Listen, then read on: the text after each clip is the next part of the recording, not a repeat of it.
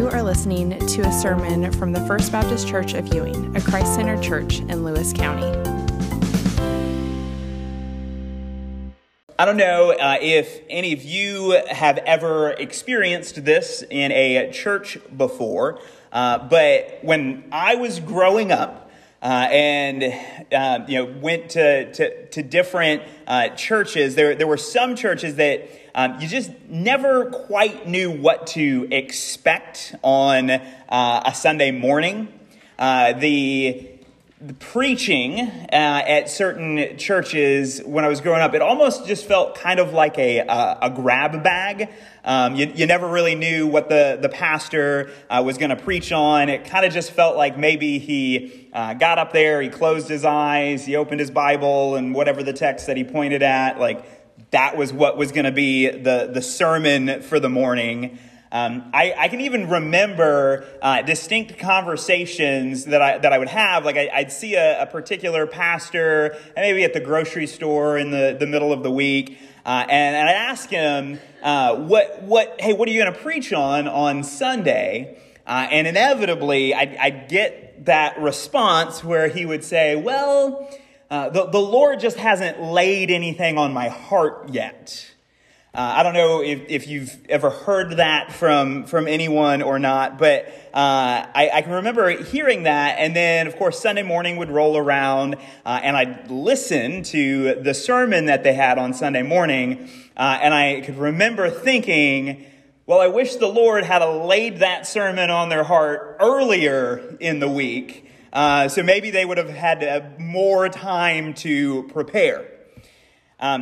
We are starting a new sermon series this morning, and I promise you that you are going to know every step of the way where we are going. We are going to be working through the book of Mark. In our last series, we had been looking at a variety of different passages throughout the Bible, trying to understand that overarching message of the Bible. The reality that even though the Bible is 66 books, it's just one story.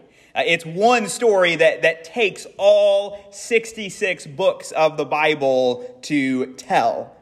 Every scripture, I hope we have seen, is really just pointing in one of two directions. It's either looking forward to the arrival of Christ, or it's gazing backwards, reflecting on what his life means for you and I. So now that we have seen that all of Scripture is like this giant neon signpost pointing to Jesus, we're going to switch up gears. We're work through the book of Mark to take a deep dive into Jesus's life and ministry, seeing why he was and still is the central core to the Christian faith. So we're going to work chapter by chapter from beginning to end. And I prefer this approach to preaching because, one, it means that no passages are going to be overlooked. You're going to hear what every verse in the book of Mark has to say about Jesus, not just whatever verses I happen to want to preach on. And then I also prefer this because it means that throughout the week, if you would like, you can study ahead. You can read the text because you know exactly where we will be the next week. And so you can come in on Sunday morning already having read the text and being better prepared to see what God has to say to us from this text. So that's going to be my approach to this sermon series. And in just a second, I want to dive into the first text in this series. But I do want to give you some quick background information on the Gospel of Mark. If it's been a while since you've studied this book, or maybe you're not overly familiar with this particular gospel.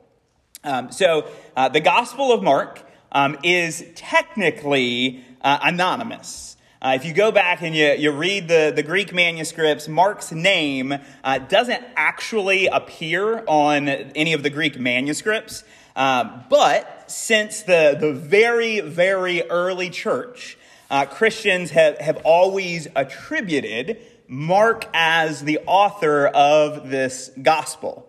He's also known as John Mark or Mark the Evangelist. He was the young man who accompanied Paul and Barnabas on their early missionary journeys.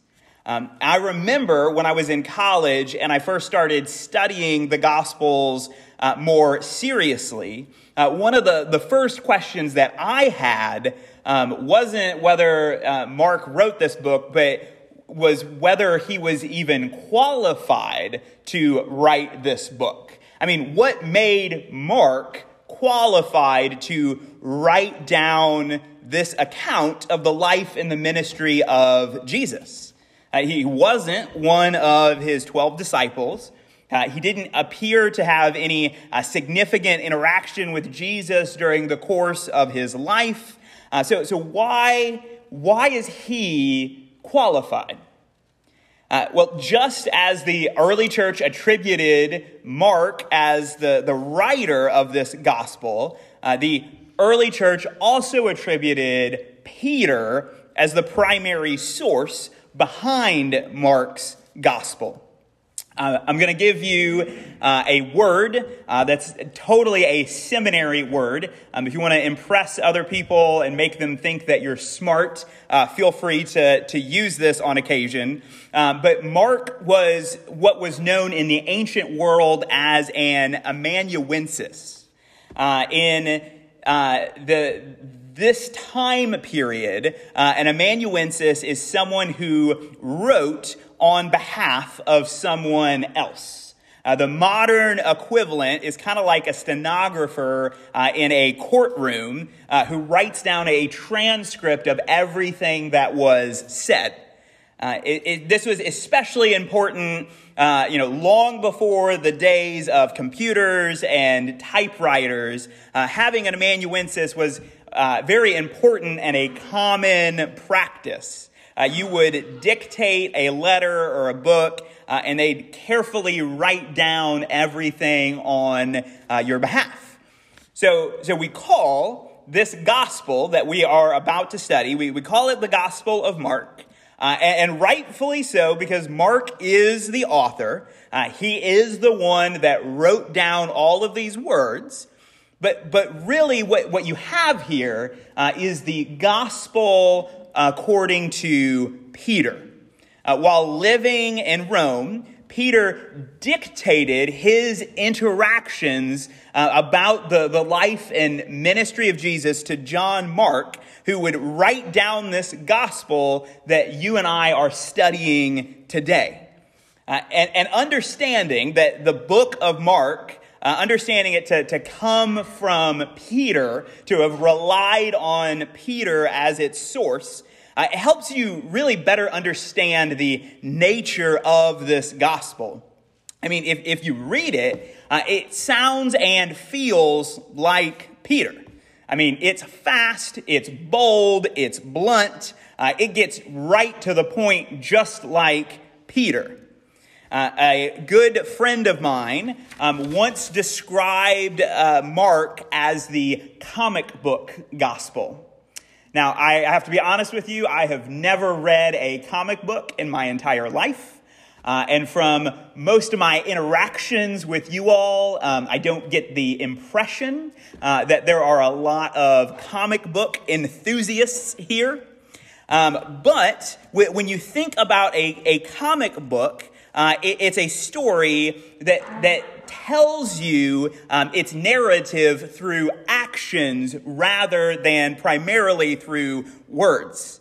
Yes, there are those little word bubbles that give you bits and pieces of conversation, but by and large, a comic book tells you a story visually through seeing the hero at work.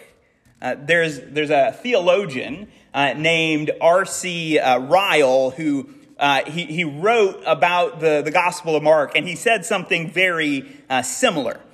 He said that while Matthew and Luke show you Jesus' words, Mark shows you his works. So as we study this gospel, you won't hear Jesus' Sermon on the Mount. You won't read as many parables as maybe Matthew or Luke might tell you.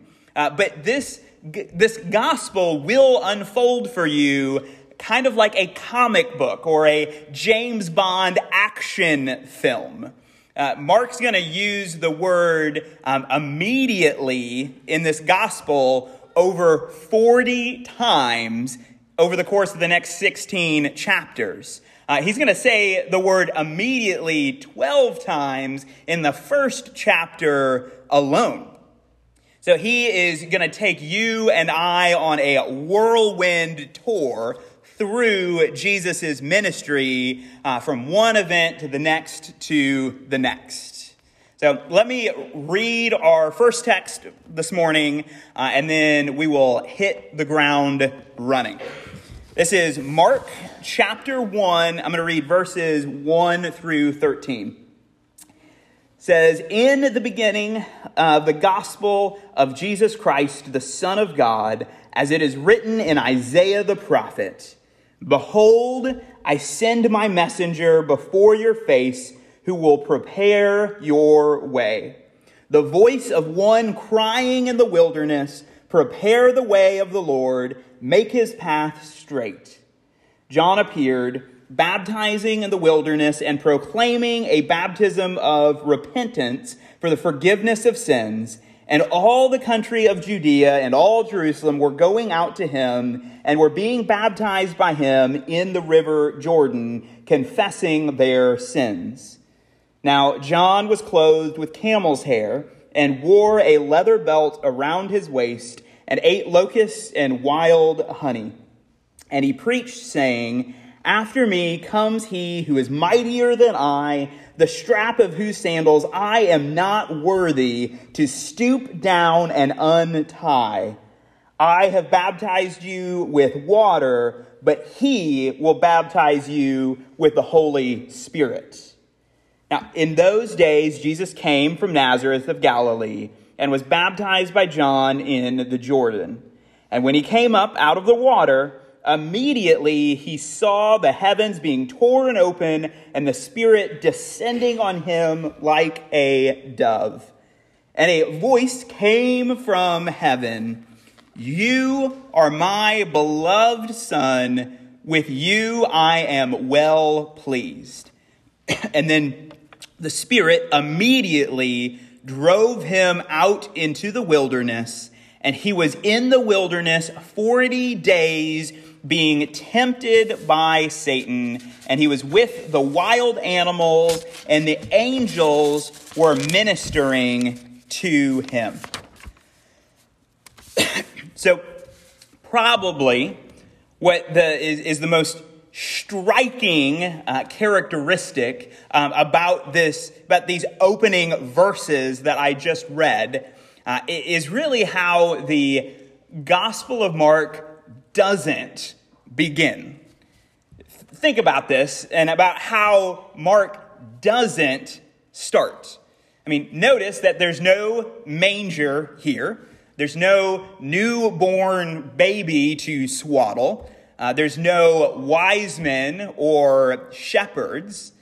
Mark doesn't waste his time giving you this detailed genealogy of who Jesus is, though those things are certainly important. Mark just jumps right in and immediately he gets down to business. But he does so in a strange way.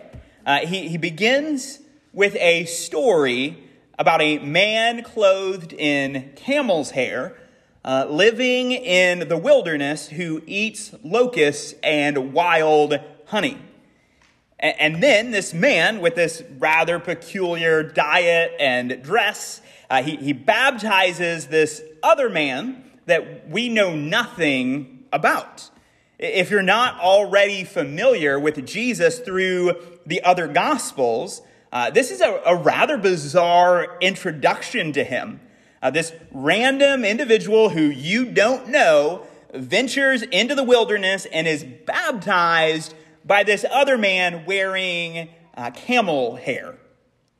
But as strange as this introduction may be, what you see in these opening 13 verses is Mark announcing God's arrival to God's people.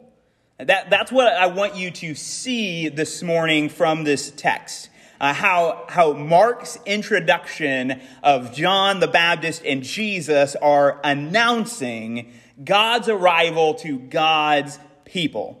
We're going to break down these verses into two scenes. And in the first scene, you're going to see John's announcement of Jesus and how John is preparing God's people for his arrival.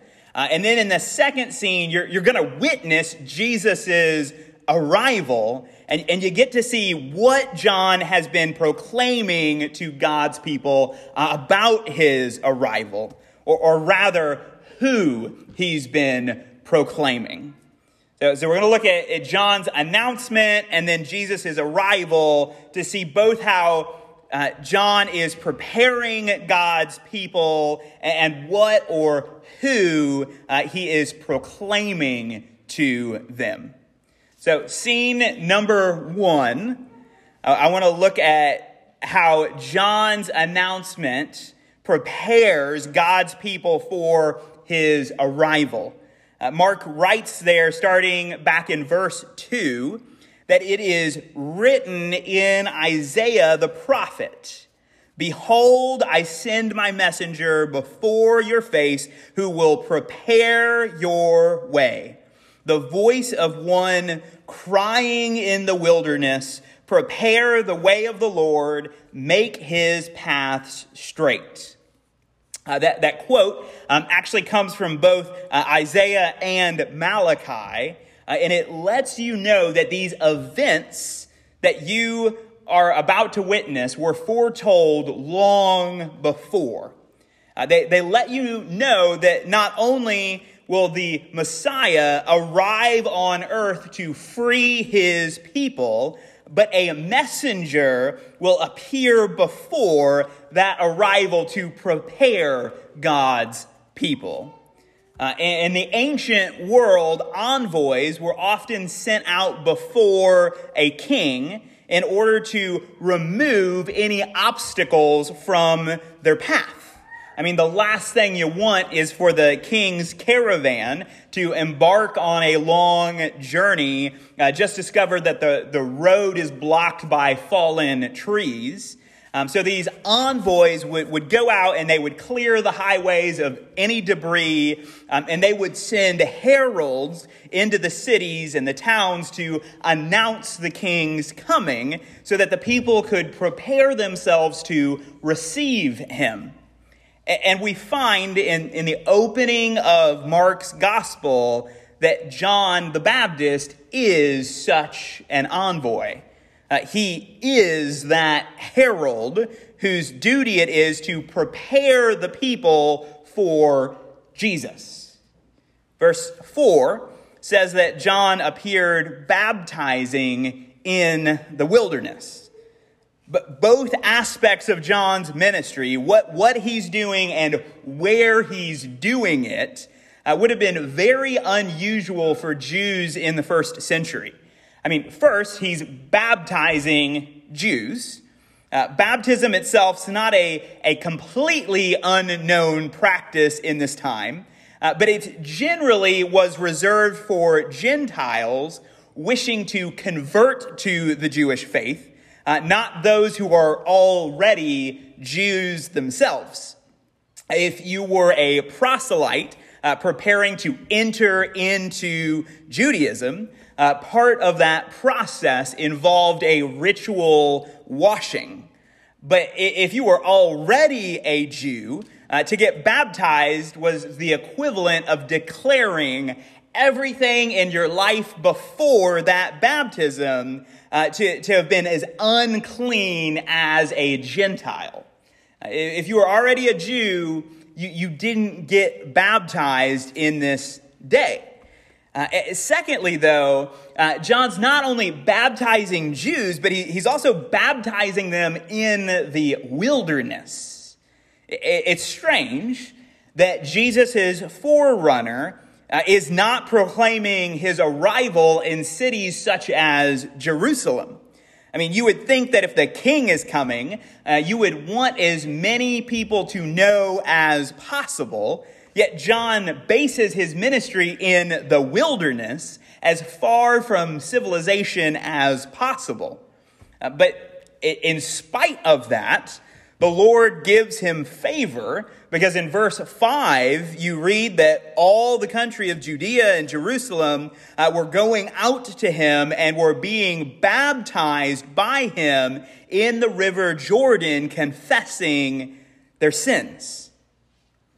The wilderness was a place that the Israelites were well acquainted with. It was there that they lived for 40 years because of their disobedience to the Lord. And now you see that the Lord is calling his people once again to that wilderness to meet with John. God is drawing his people back so that they can remember that past disobedience. And John is baptizing them there to remind them of their need to be cleansed. And it's also very fitting that he's specifically baptizing them in the Jordan River. This is where the Israelites left the wilderness and crossed over to the promised land to be given a fresh new start. So it serves as a reminder to God's people that Jesus' arrival will mean a fresh new start as well. Though God was ready to come to earth, you see in these opening verses that the people were not yet ready for God. I mean, for generations, the Israelites had been longing the anticipated arrival of the Messiah. But during that time, they often misconstrued who the Messiah would be. In their pride, they envisioned him as a military leader coming to help their plight against Rome. And so, like a herald, John the Baptist was needed to call God's people to repentance and to remind them of their history and who the God of Israel really was. Their hearts needed to be prepared, or they would run the risk of not even recognizing that Messiah when he finally arrived. And even though this arrival took place over 2,000 years ago, these verses are still relevant to you and I today. When you approach the Lord in prayer, or you attempt to read his word, you still must prepare yourself for that encounter, or you run the risk of not recognizing the God that you are trying to seek.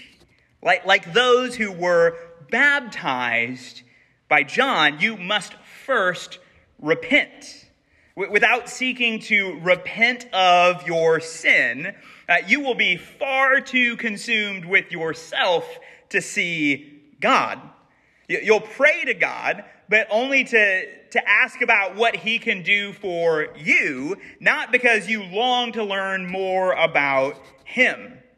And you must not only repent of who you were, but you also must seek to remind yourself of who God is. Those seeking John in the wilderness were reenacting the historical journey of their ancestors, going to the wilderness to remember the disobedience of their forefathers, and going to the Jordan River where their ancestors had been offered a new beginning in the promised land. So if you really want to prepare your heart for an encounter with the Lord, then read his word, reminding yourself that it's not about you. His word is about him. You're not the central focus of the Bible.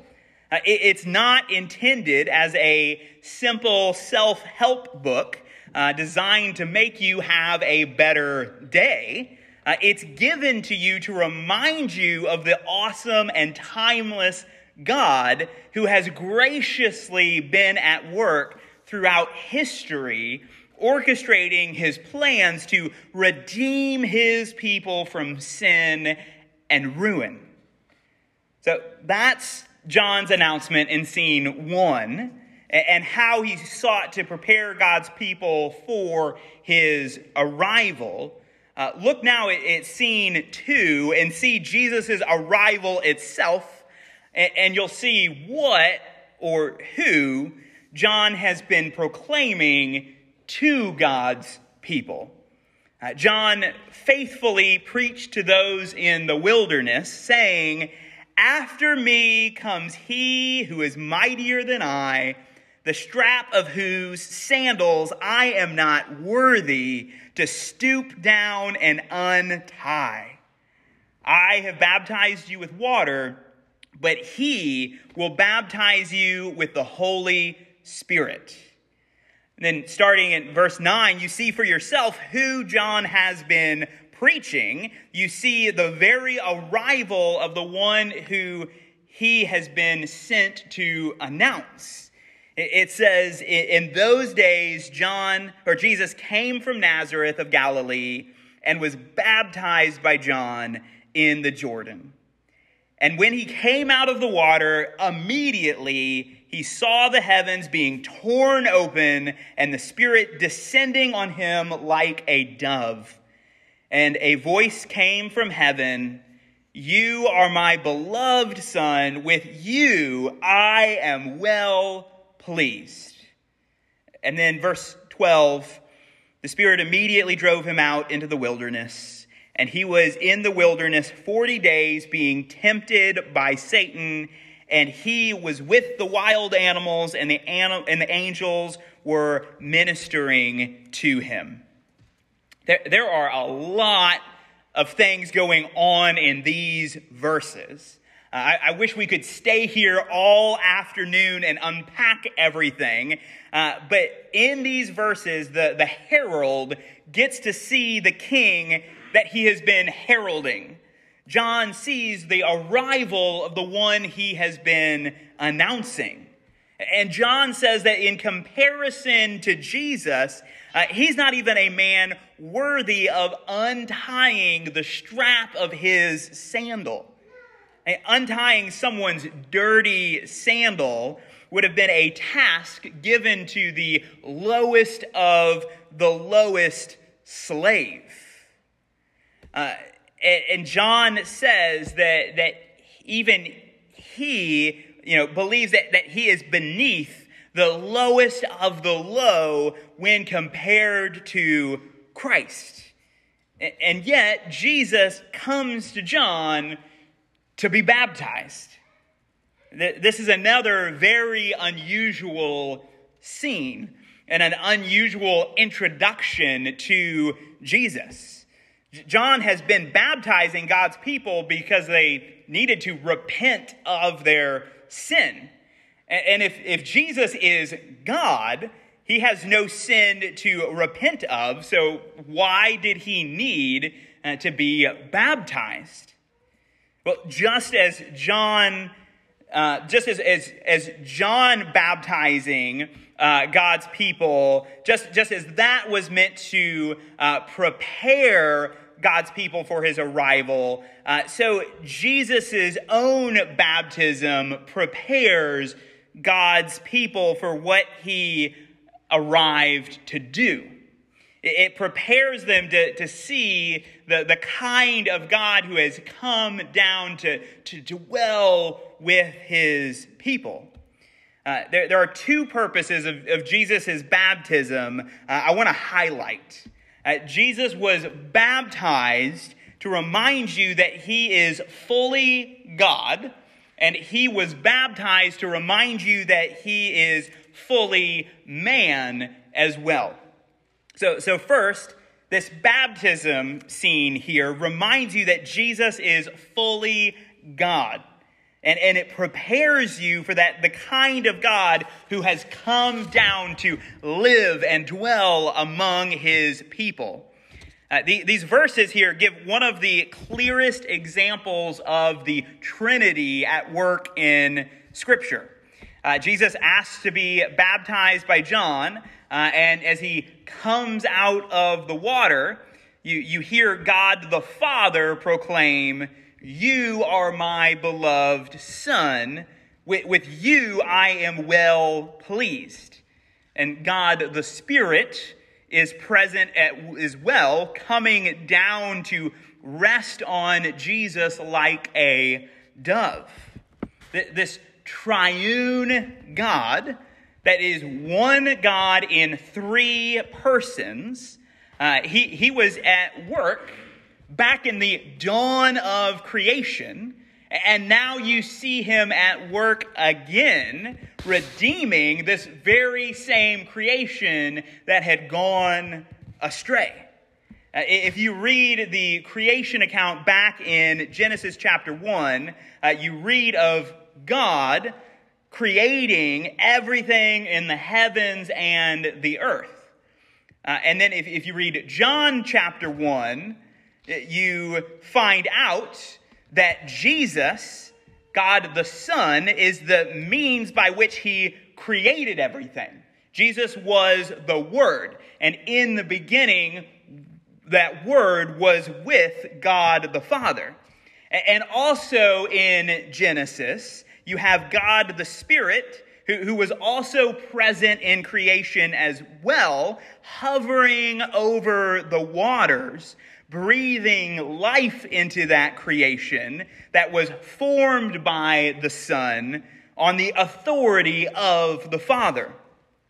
And seeing that triune trinity of a God at work back in Genesis, that is what you see all over again here at the beginning of Jesus' ministry.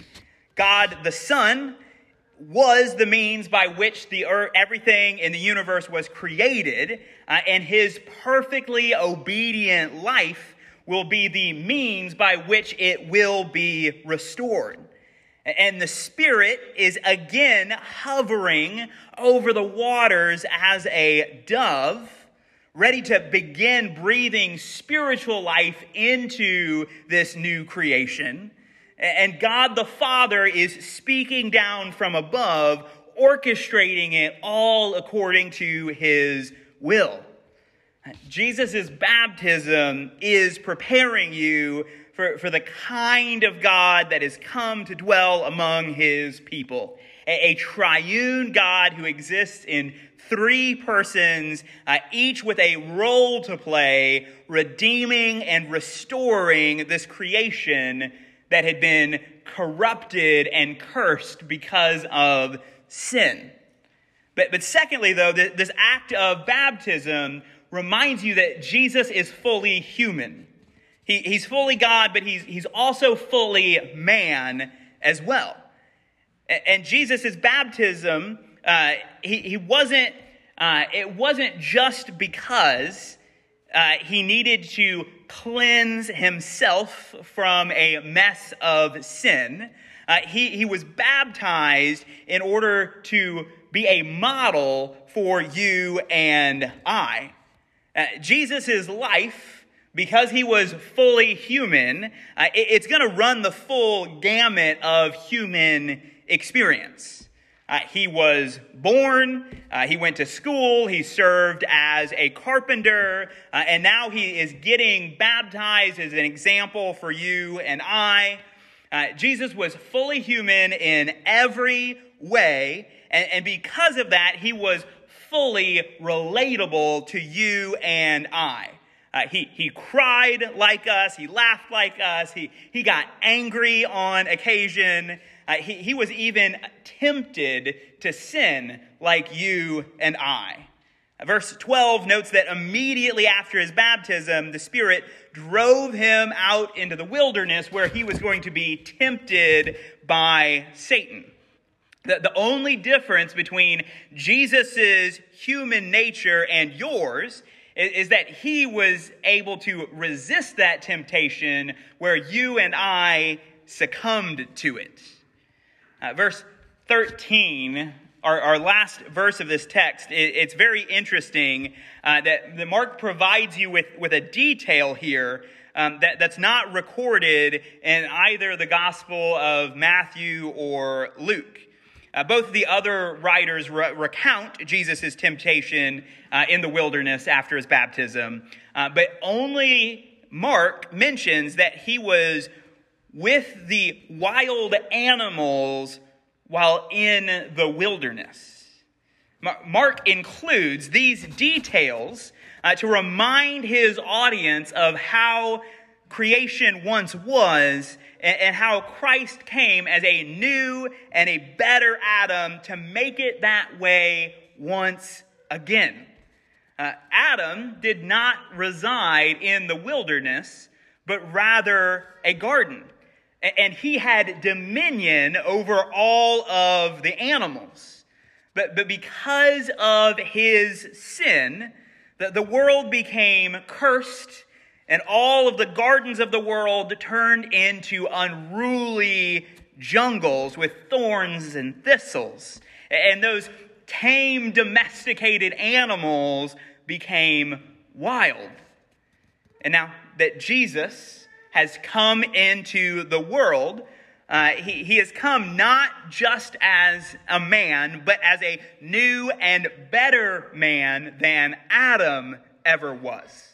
And as he begins his ministry, he goes into the wilderness with these wild animals. And there he is tempted by Satan, but he overcomes that temptation. And in doing so, he is beginning that process of reversing the curse that had come upon Adam and all of creation when the world became corrupted by sin. Jesus is fully God, but he also became fully man in order that he might save man. This morning, we've looked at the introduction of the Gospel of Mark. You've been introduced to John the Baptist and Jesus, and you've seen how it is announcing God's arrival to his people. And through these opening two scenes, you've seen how John prepared God's people for his arrival and what or who he is proclaiming to them. It's my hope that you guys are as excited as I am to take a deep dive into the Gospel of Mark over the coming months. As I said in the beginning, it is a book of whirlwind action, showing you the works of Jesus going from one event to the next to the next. But it's also a book that offers invaluable insight into the message and the mission of Jesus. So let me pray.